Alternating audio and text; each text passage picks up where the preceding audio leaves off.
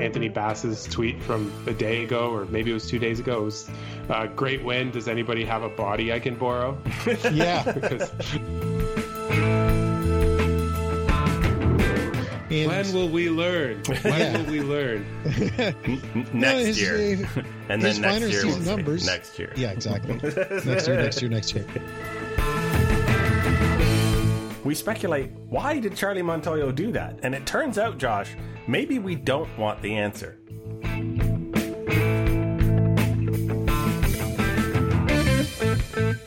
And welcome to episode number 182 of Artificial Turf Wars, where we've got all of the lights pointed directly at the catcher's signals.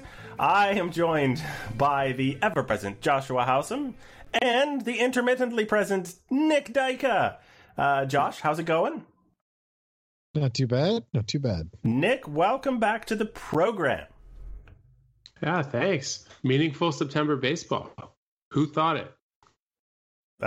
People who were fans of teams other than the Blue Jays in many, many years. But now it is upon our shores, gentlemen. What are we going to do? What are we going to do with meaningful September baseball where 16 teams make the playoff? Pull all our hair out because the Jays keep finding ways to make games really close that don't need to be. Yeah. So if you see a bald man around town, that could be Josh. You should introduce yourself. Okay. So quickly, this week we have Oscar Hernandez, offensive powerhouse, is on the injured list. Lourdes Gurriel Jr., though, has stepped in by becoming player of the week. Not to say that Travis Shaw and Rowdy Tellez and lots of other people are not making contributions. We're going to talk about pitching, because that's the other end of this strange equation that has brought the Blue Jays into second place in the American League East. We have some review of some questionable strategies and tactical attempts, both by people out in the field and by the manager running things. We have an injury update for you, which is the good kind, where people look like they're going to come back to the fold. We have your questions, of course, and then we have a do-over for the esteemed, I don't know who esteems him, but it's probably not us, Charlie Montoyo. I'm sure we have some final thoughts and such all peppered in there. So we begin with the insert sad trombone sound here. Teoscar Hernandez swinging a little bit too hard, apparently. Right, Josh? Yeah, I mean, I guess he got injured on a swing, so it fits. We still don't actually know the extent of the injury to Teoscar Hernandez because the MRI couldn't be done because there was too much swelling, which is never really what you want to hear. When it's horrible, that's clearly benign. we couldn't find your rib. What? Yeah. It really sucks because, I mean, Teoscar Hernandez hasn't slowed at all. He's really was carrying the offense. I mean, even just in September, he has 2 home runs and he's hitting 350 with a 650 slugging, and he's taking walks. He's not striking out as much. He's looked like a really much improved player, and he was the best hitter. And now the hope is just really that he can come back in time for the postseason. Yeah, I mean that's what it comes down to. I am impressed by the fact that we got success even after losing Bo Bichette, and then success after losing Teoscar Hernandez. So I suppose, Nick, that the team, for once, seems to be one of those teams that tries to, pick one another up and somehow manages to rally around a gap in the lineup. What was the last Blue Jays team that you remember that did this? Or has there ever been one? Well, I mean, probably the last good teams, right, in 2015 and 16. Probably more so 15 because 16 was kind of built around the pitching staff and a couple good hitters. But yeah, I think, put another way, rallying around each other is kind of, a way of saying they have a bunch of players who are capable of being good hitters. We've seen stretches like this from Lourdes Gurriel before. Rowdy's still young and is, hopefully turned a corner. So yeah, I think I think a lot of it is just the Jays lineup is a little bit deeper. Acquiring Villar, I think, helps too, because he's a solid major league bat. He's not spectacular, but he's better than a lot of players. And yeah, as long as there's still some pixie dust on Joe Panic, keep running him out there too. Yeah, well, and it's funny you mentioned Panic, right? Because he's just been incredible for the last few days. But that's kind of the thing. It's like Shaw's been really good over the last few games. Fisher's been really solid, in fewer games for Fisher than the other guys. But I mean, Joseph, who was added to the roster because Maurice McGuire had 3 hits all season, hit a home run in his first start, Caleb Joseph. So it's kind of been up and down the lineup that people have stepped up. And, especially because like guys like Biggio, Grichuk, they've been really slumping lately. So these other guys stepping up in the absence of Teoscar Hernandez has been huge. I think I'd mention it because it always seems like Tampa Bay calls some guy up or signs some guy off the waiver wire, plugs him in, and he immediately wakes up. Or, someone is an injury replacement on the Yankees and they spend 3 weeks setting the world on fire. I think we're just sort of not used to it. And it's always been like, that we thought that the Blue Jays got decent players who might be able to fill a role at the very least. And then there's a lot of kind of, oh, well, that guy really was done. We didn't know he was done. So it's a pleasant surprise for me as a fan. Yeah, it's nice.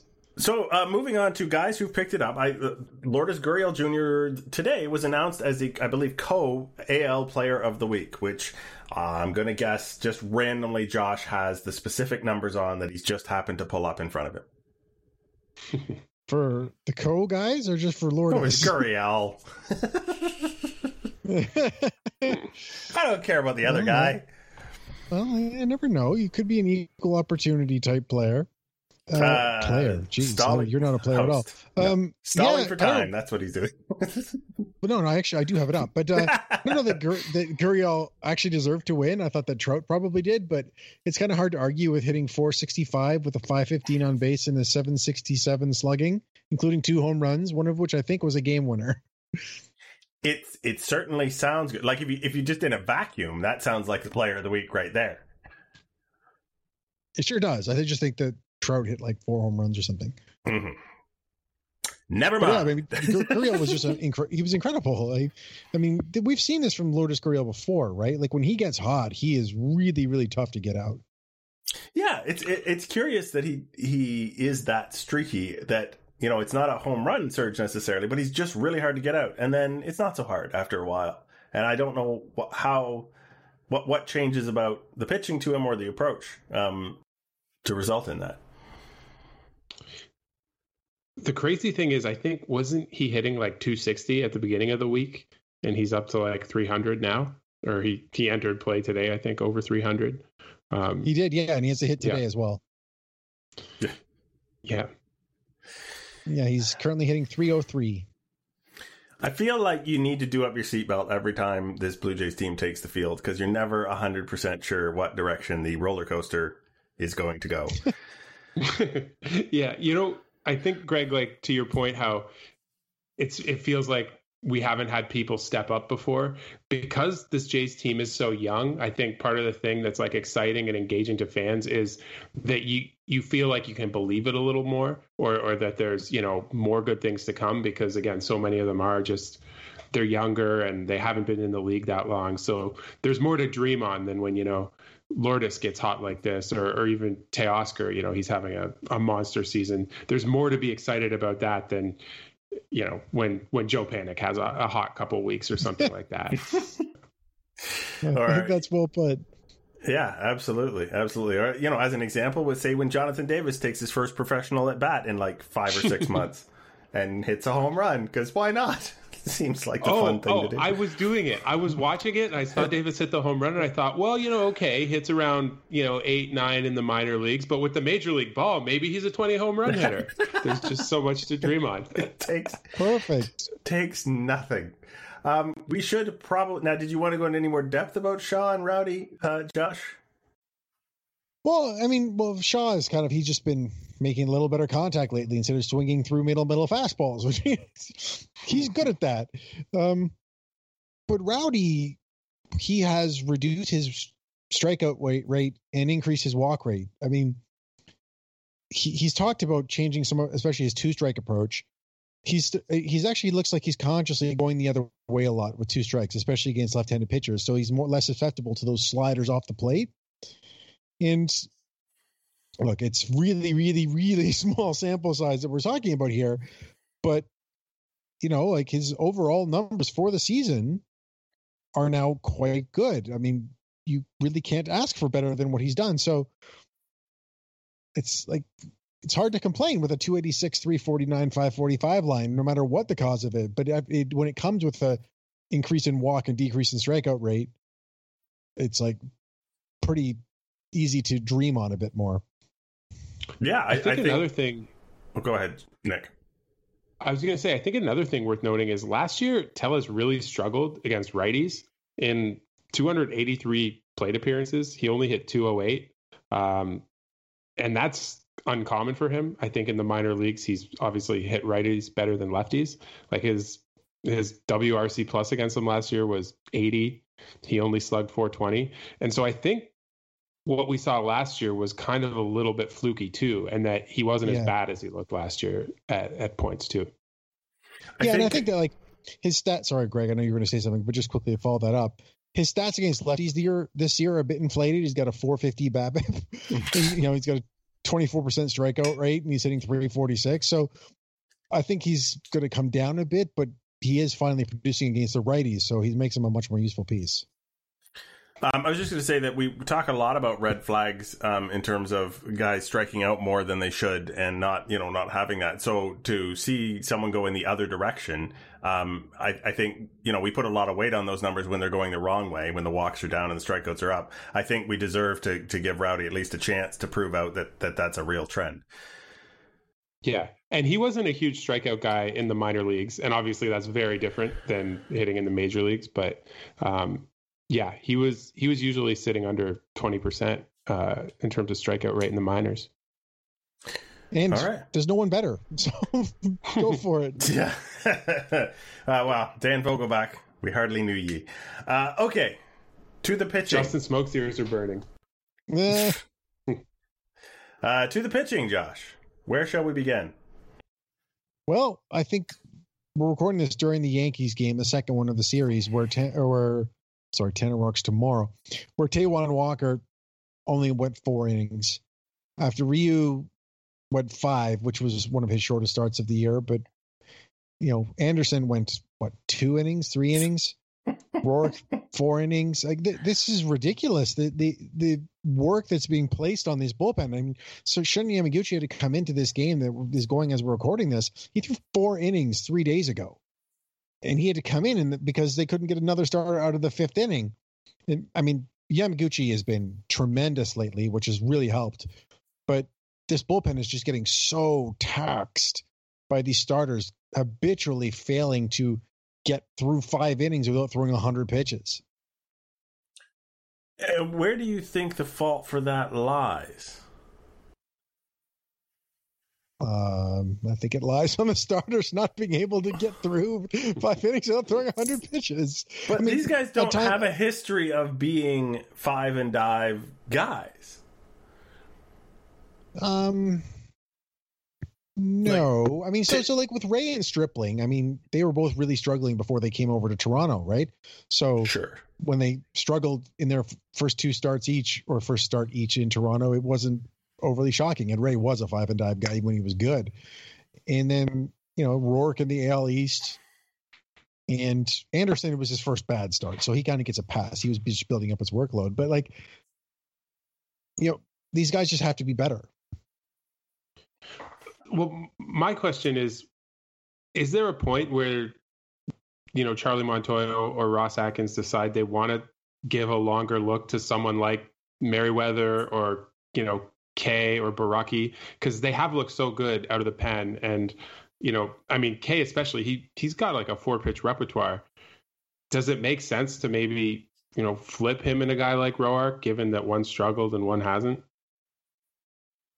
Yeah, I think it's tougher because Kay hasn't even thrown 50 pitches in an outing yet. And Merriweather hasn't topped 40. Yeah. Or do you actually try and start Shen Yamaguchi? Yeah, that I'd be in favor of, to be honest. I mean, well, they also have all these starters, so who knows which one he would knock out. But, it's not working with some of them. And, a part of it is, at least in the early going, was on Charlie Montoyo or Ross Atkins, depending on, it might have been an organizational strategy, because they had all these relievers, all these bulk relievers, in fact, they were pulling guys at 5 innings before they went through the lineup a third time. But it's become a problem of late where they're just leaning on guys so heavily because the starters are getting knocked out in the third, the fourth, and then the aces are going 5. And so it's like that's where you get a situation where Yamaguchi's pitching on like very limited rest considering how much he threw. And that's why he pitched into the 8th inning against Boston. He took over in the 5th and went 5, 6, 7, 8, even though he blew the lead. There was nothing else. Yeah, so it's the starters just need to start being better. And the defense hasn't helped them, but it hasn't hurt them tremendously either. Fair enough. So all you can do, though, is wait and see, right? Because you got to give Robbie Ray and Ross Stripling another go, and then you have to see if Chase Anderson was a fluke or if he's really... So now you're another full turn through the rotation before you've done anything about it. Yeah. I know, and on the flip side of this, like, the bullpen has been tremendous. The job that they have done to keep the Jays in some of these games, like, it can't really be overstated. I mean, Yamaguchi has been just sublime since his horrible start to the season, especially in this role of get us to the end of the game. And then Thomas Hatch has been tremendous in that same kind of role. Julian Merriweather, though he gave up 3 runs in his last outing, or 2 outings ago, rather, also been really good at this bridge role that they've needed so often. I think, though, the more times through the rotation that the starters are only going, 5 innings, the harder it's going to be on the bullpen. Like, I don't know if you guys saw Anthony Bass's tweet from a day ago, or maybe it was 2 days ago. It was great win. Does anybody have a body I can borrow? Yeah. Because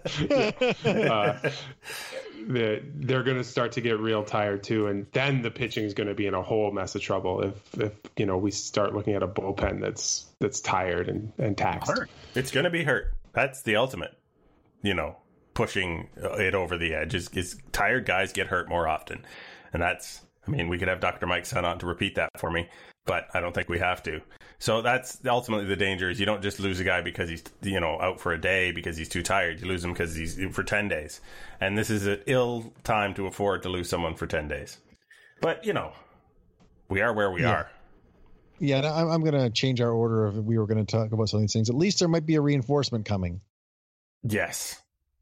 The one reinforcement that we all want to shorten the game by 1 inning pretty much every time he goes out there. Ken freaking Giles, ladies and gentlemen. Thank God. It's imminent. Not to be the pessimist, but do you guys have any concerns that he might be slowly walking towards elbow surgery? Because he's been shut down now several times in the last couple of years. It seems to be always elbow related. Hey, it's forearm this time. Yeah. Forearm, which is another one of the Tommy John bingo card. Clearly not located anywhere near your elbow, your forearm. Ha ha. No, not at all. The other one is triceps. Sometimes it's like the tricep issues, but he hasn't got that one yet. Yeah. In any case, I really want him to come back and be the dominant Giles we all expect. I'm just worried he's dealing with some kind of tear that maybe isn't going to get better with rest. Or that's my fear, Murray. Anyway, my nervous. It's possible that could happen, but there's not a lot of season left that they need him for. And if he can just go out and pitch them to the end of the month, like he did last year, where he was shut down and he came back and then, was used not as often for the first bit. And then he was used full time through the end, even if, because right now they don't need him to be the every time closer. They've got Dolis and Bass who can do that just fine. But just another arm that can be relied upon that's not Wilmer Font, right? Like, you should have him pitch every 3 days or something like that at the beginning. But, if it's a dominant pitcher as opposed to Wilmer Font. It comes out with a jersey that literally says "Not Wilmer Font" on the back. He would get a standing ovation if there were fans allowed. But anyway, I just think that can be a huge help, especially because it doesn't sound. I mean, there's been no word on Romano even starting throwing much yet, and Shoemaker is actually on the road back, and so is Pearson, but they're still probably a couple weeks away at least for both of them. So, yeah, Giles could be big. Indeed. Let's talk about the other reinforcement on the around the plate, not around the mound. Yeah, I mean, you want to take the Nick? potential best player on this team, Nick? Yeah, sure. Bo Bichette played, I think it was 5 innings last night as the DH in Rochester, and he was going to play some shortstop today. And so optimistically, people are thinking he might be back by the weekend or early next week, which, yeah, Bo was their best hitter when he went down with his injury. And I think a lot of people are expecting him to be the best, if not one of the better hitters on the team when he does come back. So that would be very helpful in lengthening the lineup. And, we wouldn't necessarily need to play Joe Panic as often if he wasn't riding a hot streak, which again is helpful because we've seen kind of the floor of Panic's performance earlier on this season. I think perhaps, Nick, you've glossed over who's actually playing shortstop tonight. Oh, Santiago Espinal. Right. Yeah. And am I crazy? I would keep him on the roster over Panic. I wouldn't. No. I think Santiago Espinal's biggest value is that he's actually a good defensive shortstop. And right. Jonathan VR and Joe Panic are not that. Like, without question, they are not that. And right.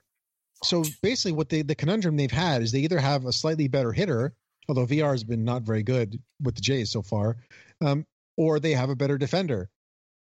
Once they get Bo, they'll have a competent defensive shortstop who can hit. And then they can use VR, Panic, and Shaw in whatever way makes sense. Sometimes Biggio can go to the outfield. They play 2 of those guys, whatever, but it just gives them far more flexibility to adjust to the situations that they're in. Am I nuts though in saying that I think VR should be playing every day? Like he's not. Sorry, I was just getting FaceTime there. I don't know if you heard that, but no, sorry. VR has had like 3 2+ win seasons over the last 4 years. I know he's not a great defensive player, but I mean, offensively, he's definitely, I think, a step above what the Jays could be running out in guys like Panic and Shaw. Plus, there is the versatility. Yeah, I just see him and Panic as pretty similar, and if at least Espinal has he has like a skill that VR doesn't, and Panic doesn't. In that, again, he's a good defender at the hardest position on the diamond to defend at. Are you arguing against Joe Panic there? Was that what that all came down to? To play VR every day and ditch Joe Panic?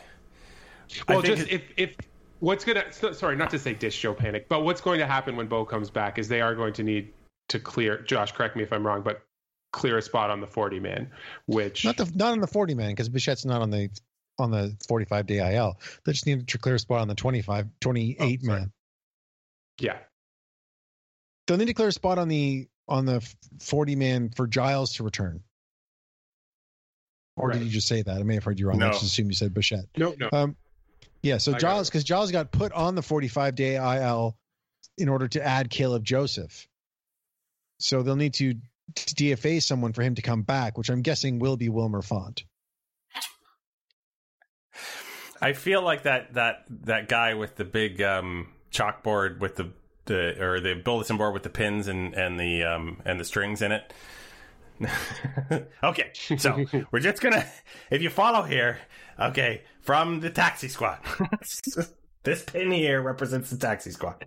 This is the 40-man roster, and on this bulletin board is the 45-day IL. It's clear. It's clear. Wilmer Font has to go. Okay. I don't think we've solved anything there. Yes, Nick, I think you're crazy, but that probably doesn't have anything to do with your opinion of Joe Panic. Okay. We are going to go talk briefly about a Charlie Montoyo decision There we are. You know what this is? Anybody? Can anybody have flashbacks about this?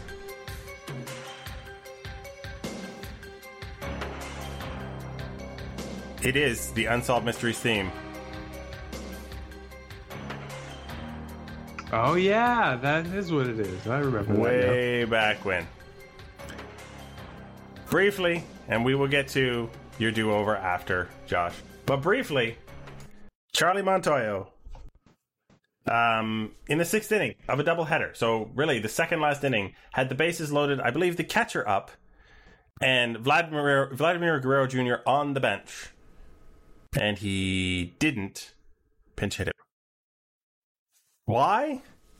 I don't know. Cue the Unsolved Mysteries theme. Everyone thought he was unavailable. It was actually, I believe it was Derek Fisher who was up at the time. Sorry. It was Fisher, who hasn't been hitting at all, and is left-handed. Yes. Is that right? Yeah. And had Vladimir Guerrero Jr. in the bench. So everyone assumed that Vlad was unavailable until the 7th inning when he pinch hit Vlad in a much less favorable situation. Yeah, Vlad hit for the catcher in the 7th. What the hell, man? Was that the only decision of the week? It was obviously the most egregious decision of the week. Yeah, I mean, the bunting keeps happening. So, like, it's... And I thought that... I mean, this one, with the only thing that bugged me recently was sort of... You know, I understand it more in the context of what we talked about earlier, which is, like, needing to get innings out of guys. But, like, when Yamaguchi got them through 7, or, you know, into the 7th, 8th, and 9th with a 2-run lead, it's like, okay, he's facing the lineup again, and you have your leverage relievers already. Go to them. Don't keep trying to get length when the game situation suggests you should not. But it worked. You know, he gave up 1 run in 4 innings. It's hard to really complain about that. It's just more that it's hard for any pitcher to throw 4 innings without giving up a run. It's like it wasn't a thing on Yamaguchi. It's just the high leverage guys are there for a reason. Yeah, you keep wandering further and further down the razor's edge. Eventually, you fall off. And I think that's what gets frustrating about Charlie Montoyo is he just keeps playing out a strategy. Not necessarily that it fails every time, but when it fails, it's obvious that he seems to have learned that just because it succeeded previously, it should be continued to succeed. And it's like, no, sir. You're not playing the percentages. You're playing a very small example of something that you've done in the past. Are you less or more critical of Mr. Montoyo, Nick? I think about the same. Yeah, I mean, I think Vlad should have been hitting in that situation. Vlad's such a good contact hitter. Like, yeah, I don't know why he did that. I think Montoyo's justification was. We're going to get to that. Oh, right. Yes, I feel the same. We are all flummoxed. All right. Well, while we are flummoxed with our questions about the meaning of Charlie Montoyo's life, we will come back in just a few seconds with your questions about, a little bit of everything, as they always are. We'll see you in a sec.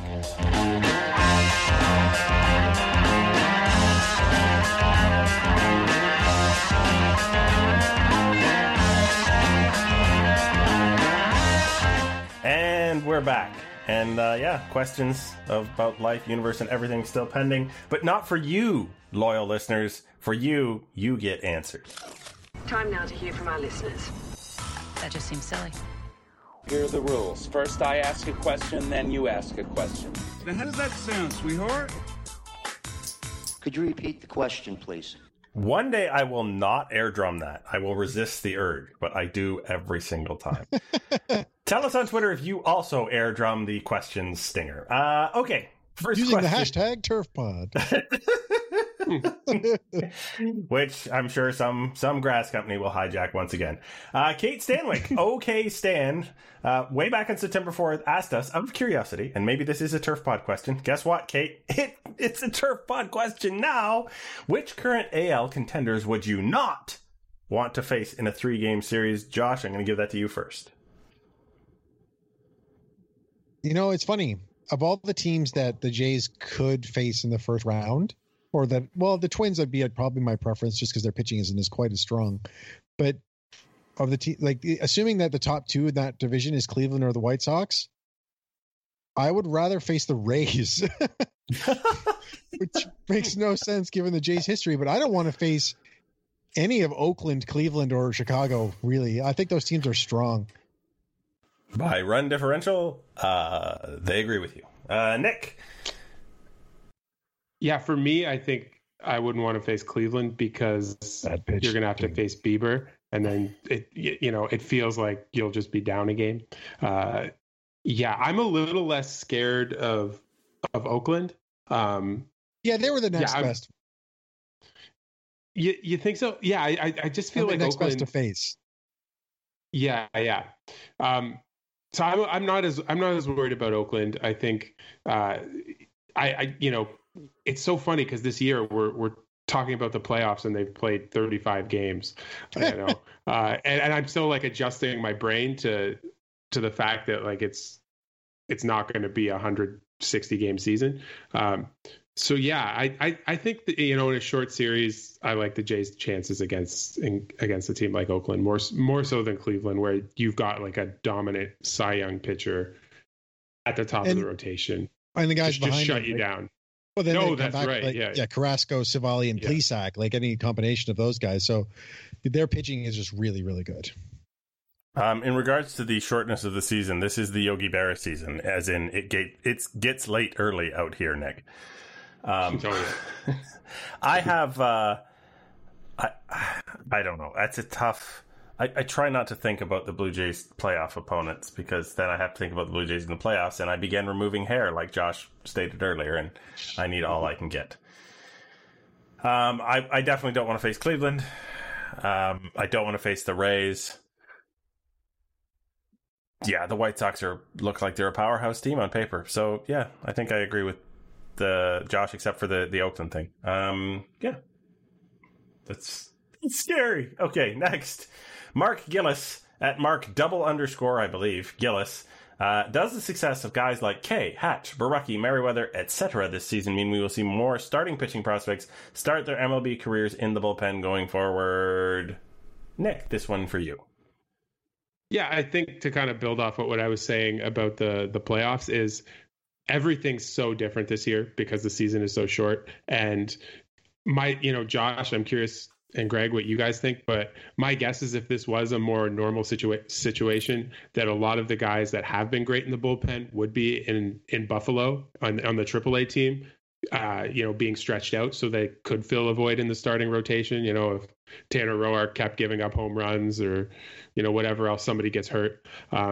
So I think this is more a function of this crazy season where there's no minor league season going on at the same time and people can't face live hitting like they would if they were in the minors, more so than a change in philosophy to kind of get these guys in the major league pen.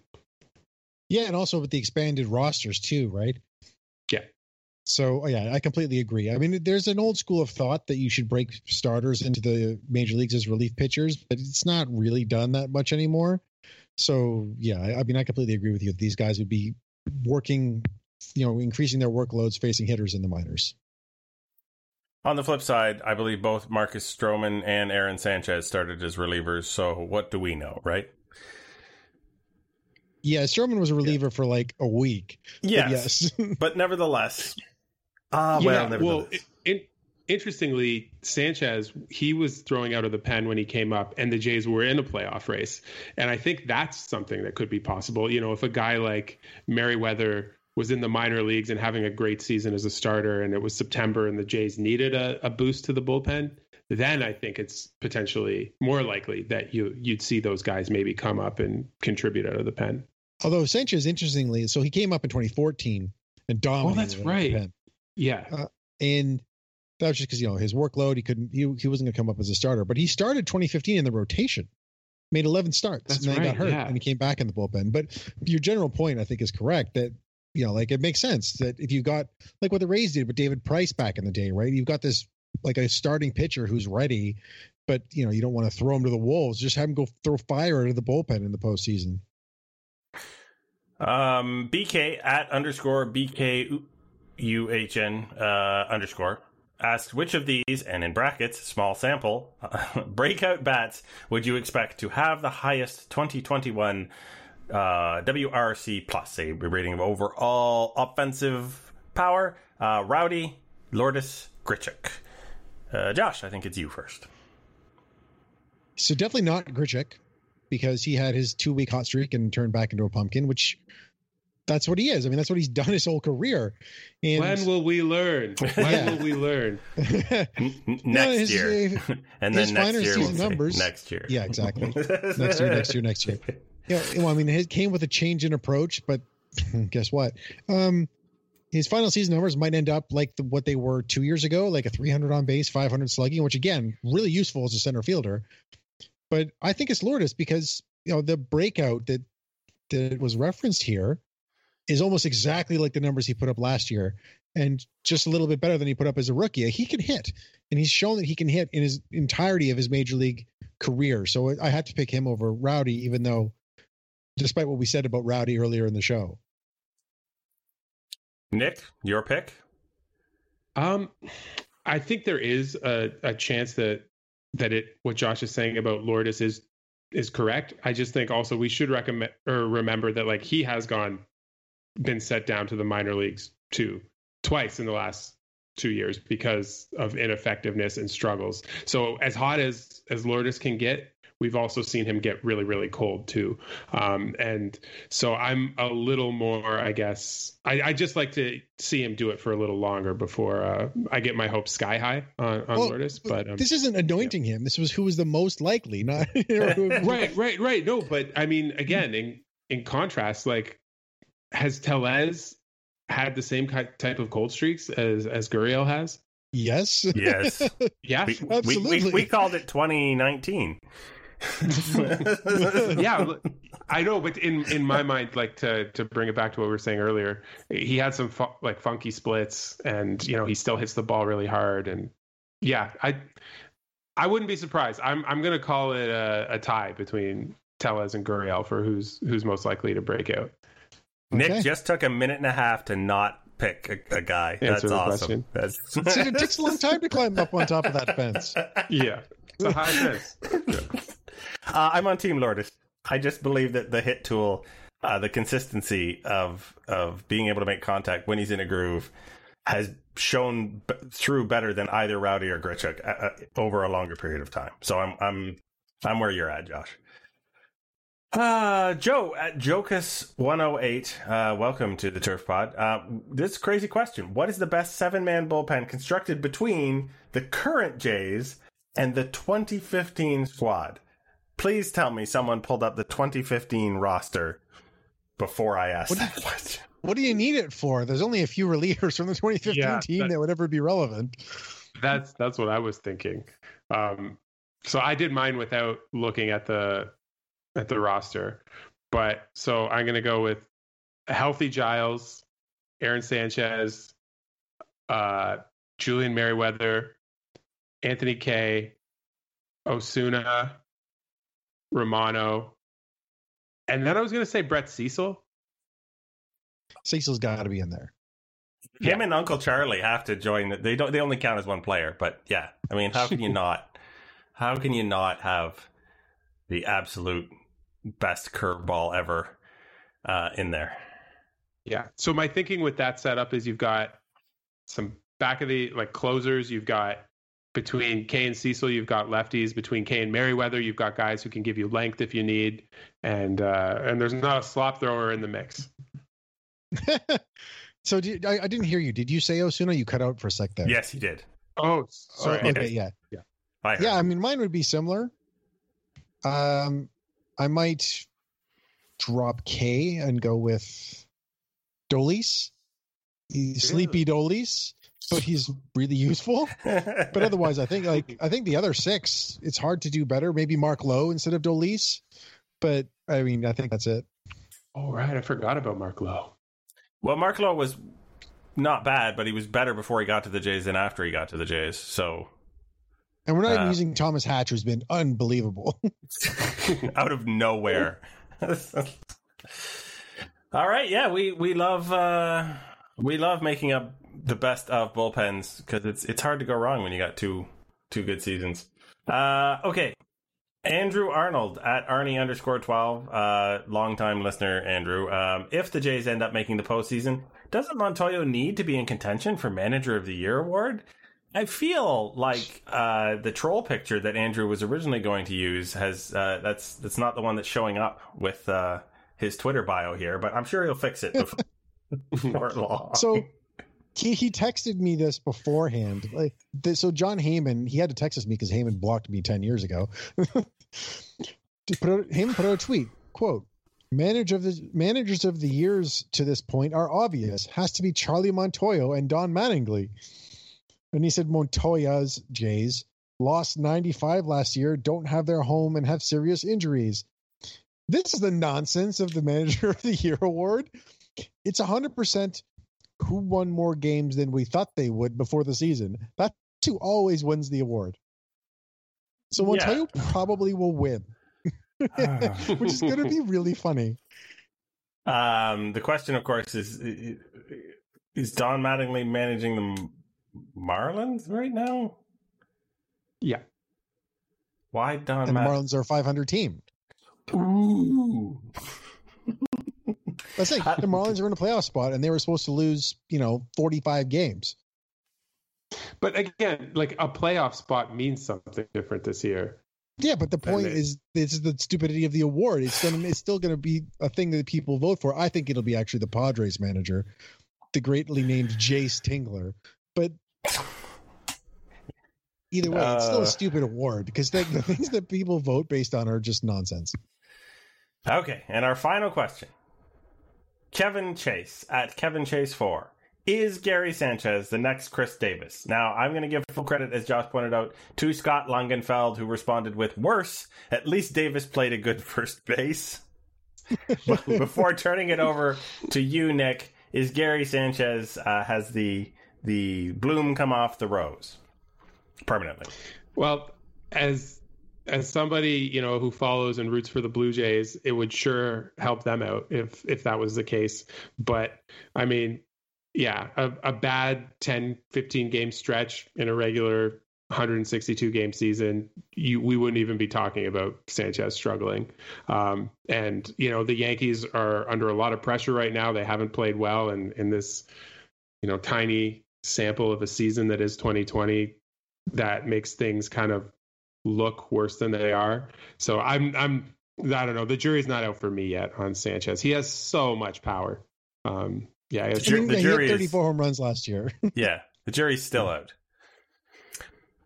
Not out. But anyway, I feel like if we gave up on every guy who hit 126, Danny Jansen would be on somebody else's roster right now. Oh, but that's another player though to bring him up. Like, I saw on Twitter someone asking, should we give up on Danny Jansen? And I was like flabbergasted by it. I mean, he's so young. I mean, he's still walking a lot. Yeah, it's just so early. And as a note, Sanchez hit those 34 home runs. I just pulled it up in 106 games. He didn't even bat 450 times. Yeah, he's still really, really good. Yeah. He's not having a good time, but he's really good, we think. Okay. Just not as a catcher. So we are going to get back around to Mr. Unsolved Mysteries himself, Charlie Montoyo. I think I need to obviously introduce this as the thing that it should be, which is... Oops, I said the quiet part loud and the loud part quiet. What if you can do it all over again? But what I really meant was... Okay, so we speculate, why did Charlie Montoyo do that? And it turns out, Josh, maybe we don't want the answer. No, I definitely did not want the answer this time.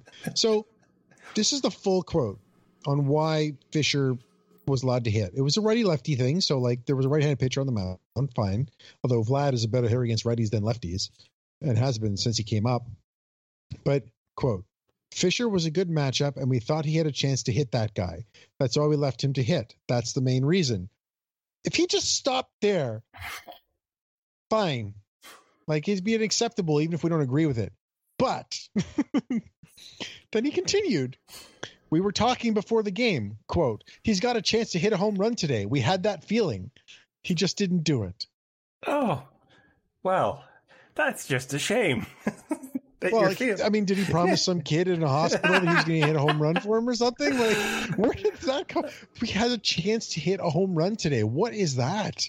Well, thus one must infer that Vladimir Guerrero Jr. did not have a chance to hit a home run today. Isn't that damning? That's not nice at all. My God, man. Like, there's millions of dollars at stake over the course of a season in all kinds of ways, no matter how you measure a Major League Baseball season. And we had a feeling, because we had a chat, it just doesn't cut it. And then to admit that as your very best reasoning, that your whole analytics department is standing behind you waiting for when you've stopped having feelings and decide to actually, play the real numbers. Yep. And like, I don't know how much of this is just that Charlie Montoya likes to talk and he says dumb stuff, because he does do that, right? And like, his post-game comments are a legend on this show now. And so the season's only been like 6 weeks long. But it's just not what you want to hear. I mean, the do-over is just to stop one sentence earlier Yeah, just stop it. That's why we did it. Just stop right there.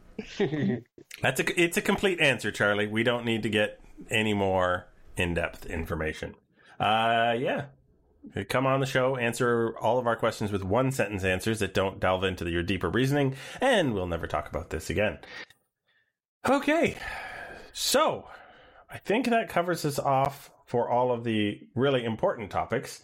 I'm going to turn to you for your final thought, Josh, first, obviously, because I need Nick to give him time to compose his final thought.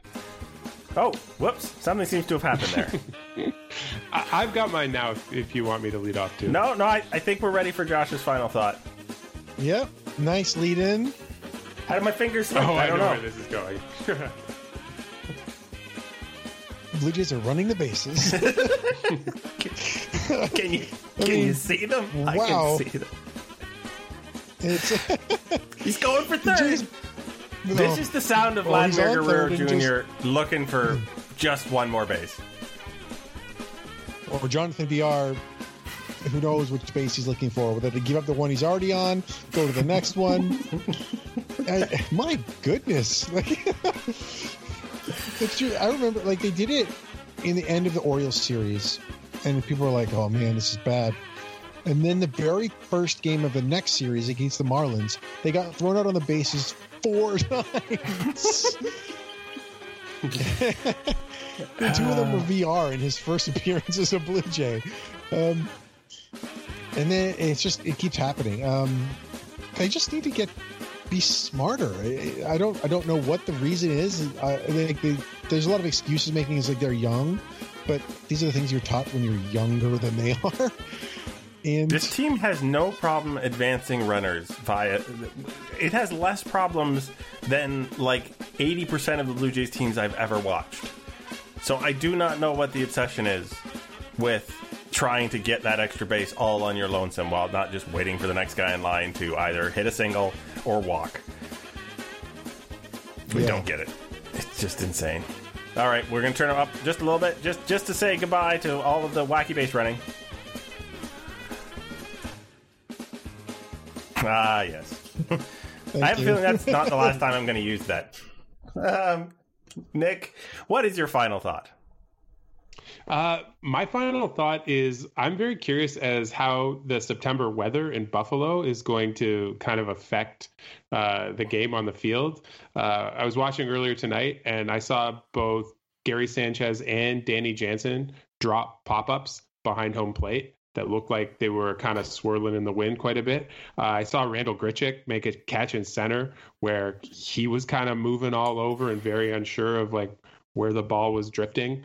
So I'm very curious because this is going to be the first Blue Jays playoffs playoff drive where they're not playing at the Rogers Center, and they're going to be outdoors, and the wind's going to be blowing off the lake. And I'm curious to see if that does anything to the team on the field. Sounds like Nick needs to go back and watch the 1985 playoffs all over again, see what's up. In ye old exhibition stadium. Yeah. Yep. And hey, none of us even talked about the second do-over we were going to give. Unless, Greg, I forgot you get a chance first for a final thought. Yeah, it's a weird one. It's batting average on balls in play. Something weird is going on with batting average on balls in play. Even though we're only halfway through the shortened season, as it were, the Cincinnati Reds, as a hitting team, batting average on balls in play, or BABIP, 300 has been pretty much the standard through all eras of baseball, regardless of what's happened to the pitcher's mound. When you put the ball into the field to play, about 30% of the time, it's a hit. It just kind of averages out that way. The Cincinnati Reds this season have a .237 batting average on balls in play over 1,446 plate appearances. Conversely, as a pitching team, the St. Louis Cardinals have a, 244 batting average on balls in play? 226 batting average on balls in play. Now, that's only over 274 innings, but the Dodgers are at 244. There's no real way that I can think of logically that you can just magically have the ball end up in the glove more often. Even with the increasing strikeout rate, it has tweaked it by like 2 or 3% each year. But these numbers are absolutely abysmally horrible, and it doesn't make any sense. Should I play the Unsolved Mysteries theme again? Would that help? Sure, go for it. Take us out with that. Oh, did I? No, I closed the tab. I was trying not to confuse myself. Did you have a final thought, Josh? No, I just thought it was funny that we didn't even bring up the nonsense of the Yankees complaining about the lights in that 10-run Blue Jays inning, which we didn't even talk about, which is an amazing comeback and really, really fun. But, we can definitely finish with a 10-run inning. So 2010, a game in which Jose Bautista hit his 43rd home run of the season on his way to 54, was the last time the Blue Jays scored 10 runs in an inning, literally a decade ago. There you go. And they did it against the Yankees in September of a pennant race. We're going to ignore that September is the 6th week of the season. It's September of pennant race against New York. And then the Yankees were complaining about the lights and not being able to see the signs. And Adam Ottavino sort of hinted that the Jays knew what was coming. Like, what are the cutouts sending up signs in white shirts? The craziest thing to me, whenever there's this discussion around stadium stuff, aside from sign stealing, obviously, is everyone's playing on the same field. Like, why was the Jays would have had as difficult a time seeing as the Yankees? But the craziest thing is that they were talking about how they couldn't see the signs from the catcher, as though that somehow led to the Jays being able to crush the pitches they threw. There's no connect between those things. They still threw the pitch. And if anything, bad lighting would make it harder to hit. So it was just the stupidest complaint ever. And there was a thing that way back, like, this deserves a gold star. We're not doing it, but way back when the Jays officially announced they were playing in Buffalo, Kevin Biggio was saying, like, hey, it could be an advantage. Like, the Yankees are going to come in here and they'll be like, it'll be not used to playing in a minor league stadium and they might have problems. And good on you, Kevin Biggio.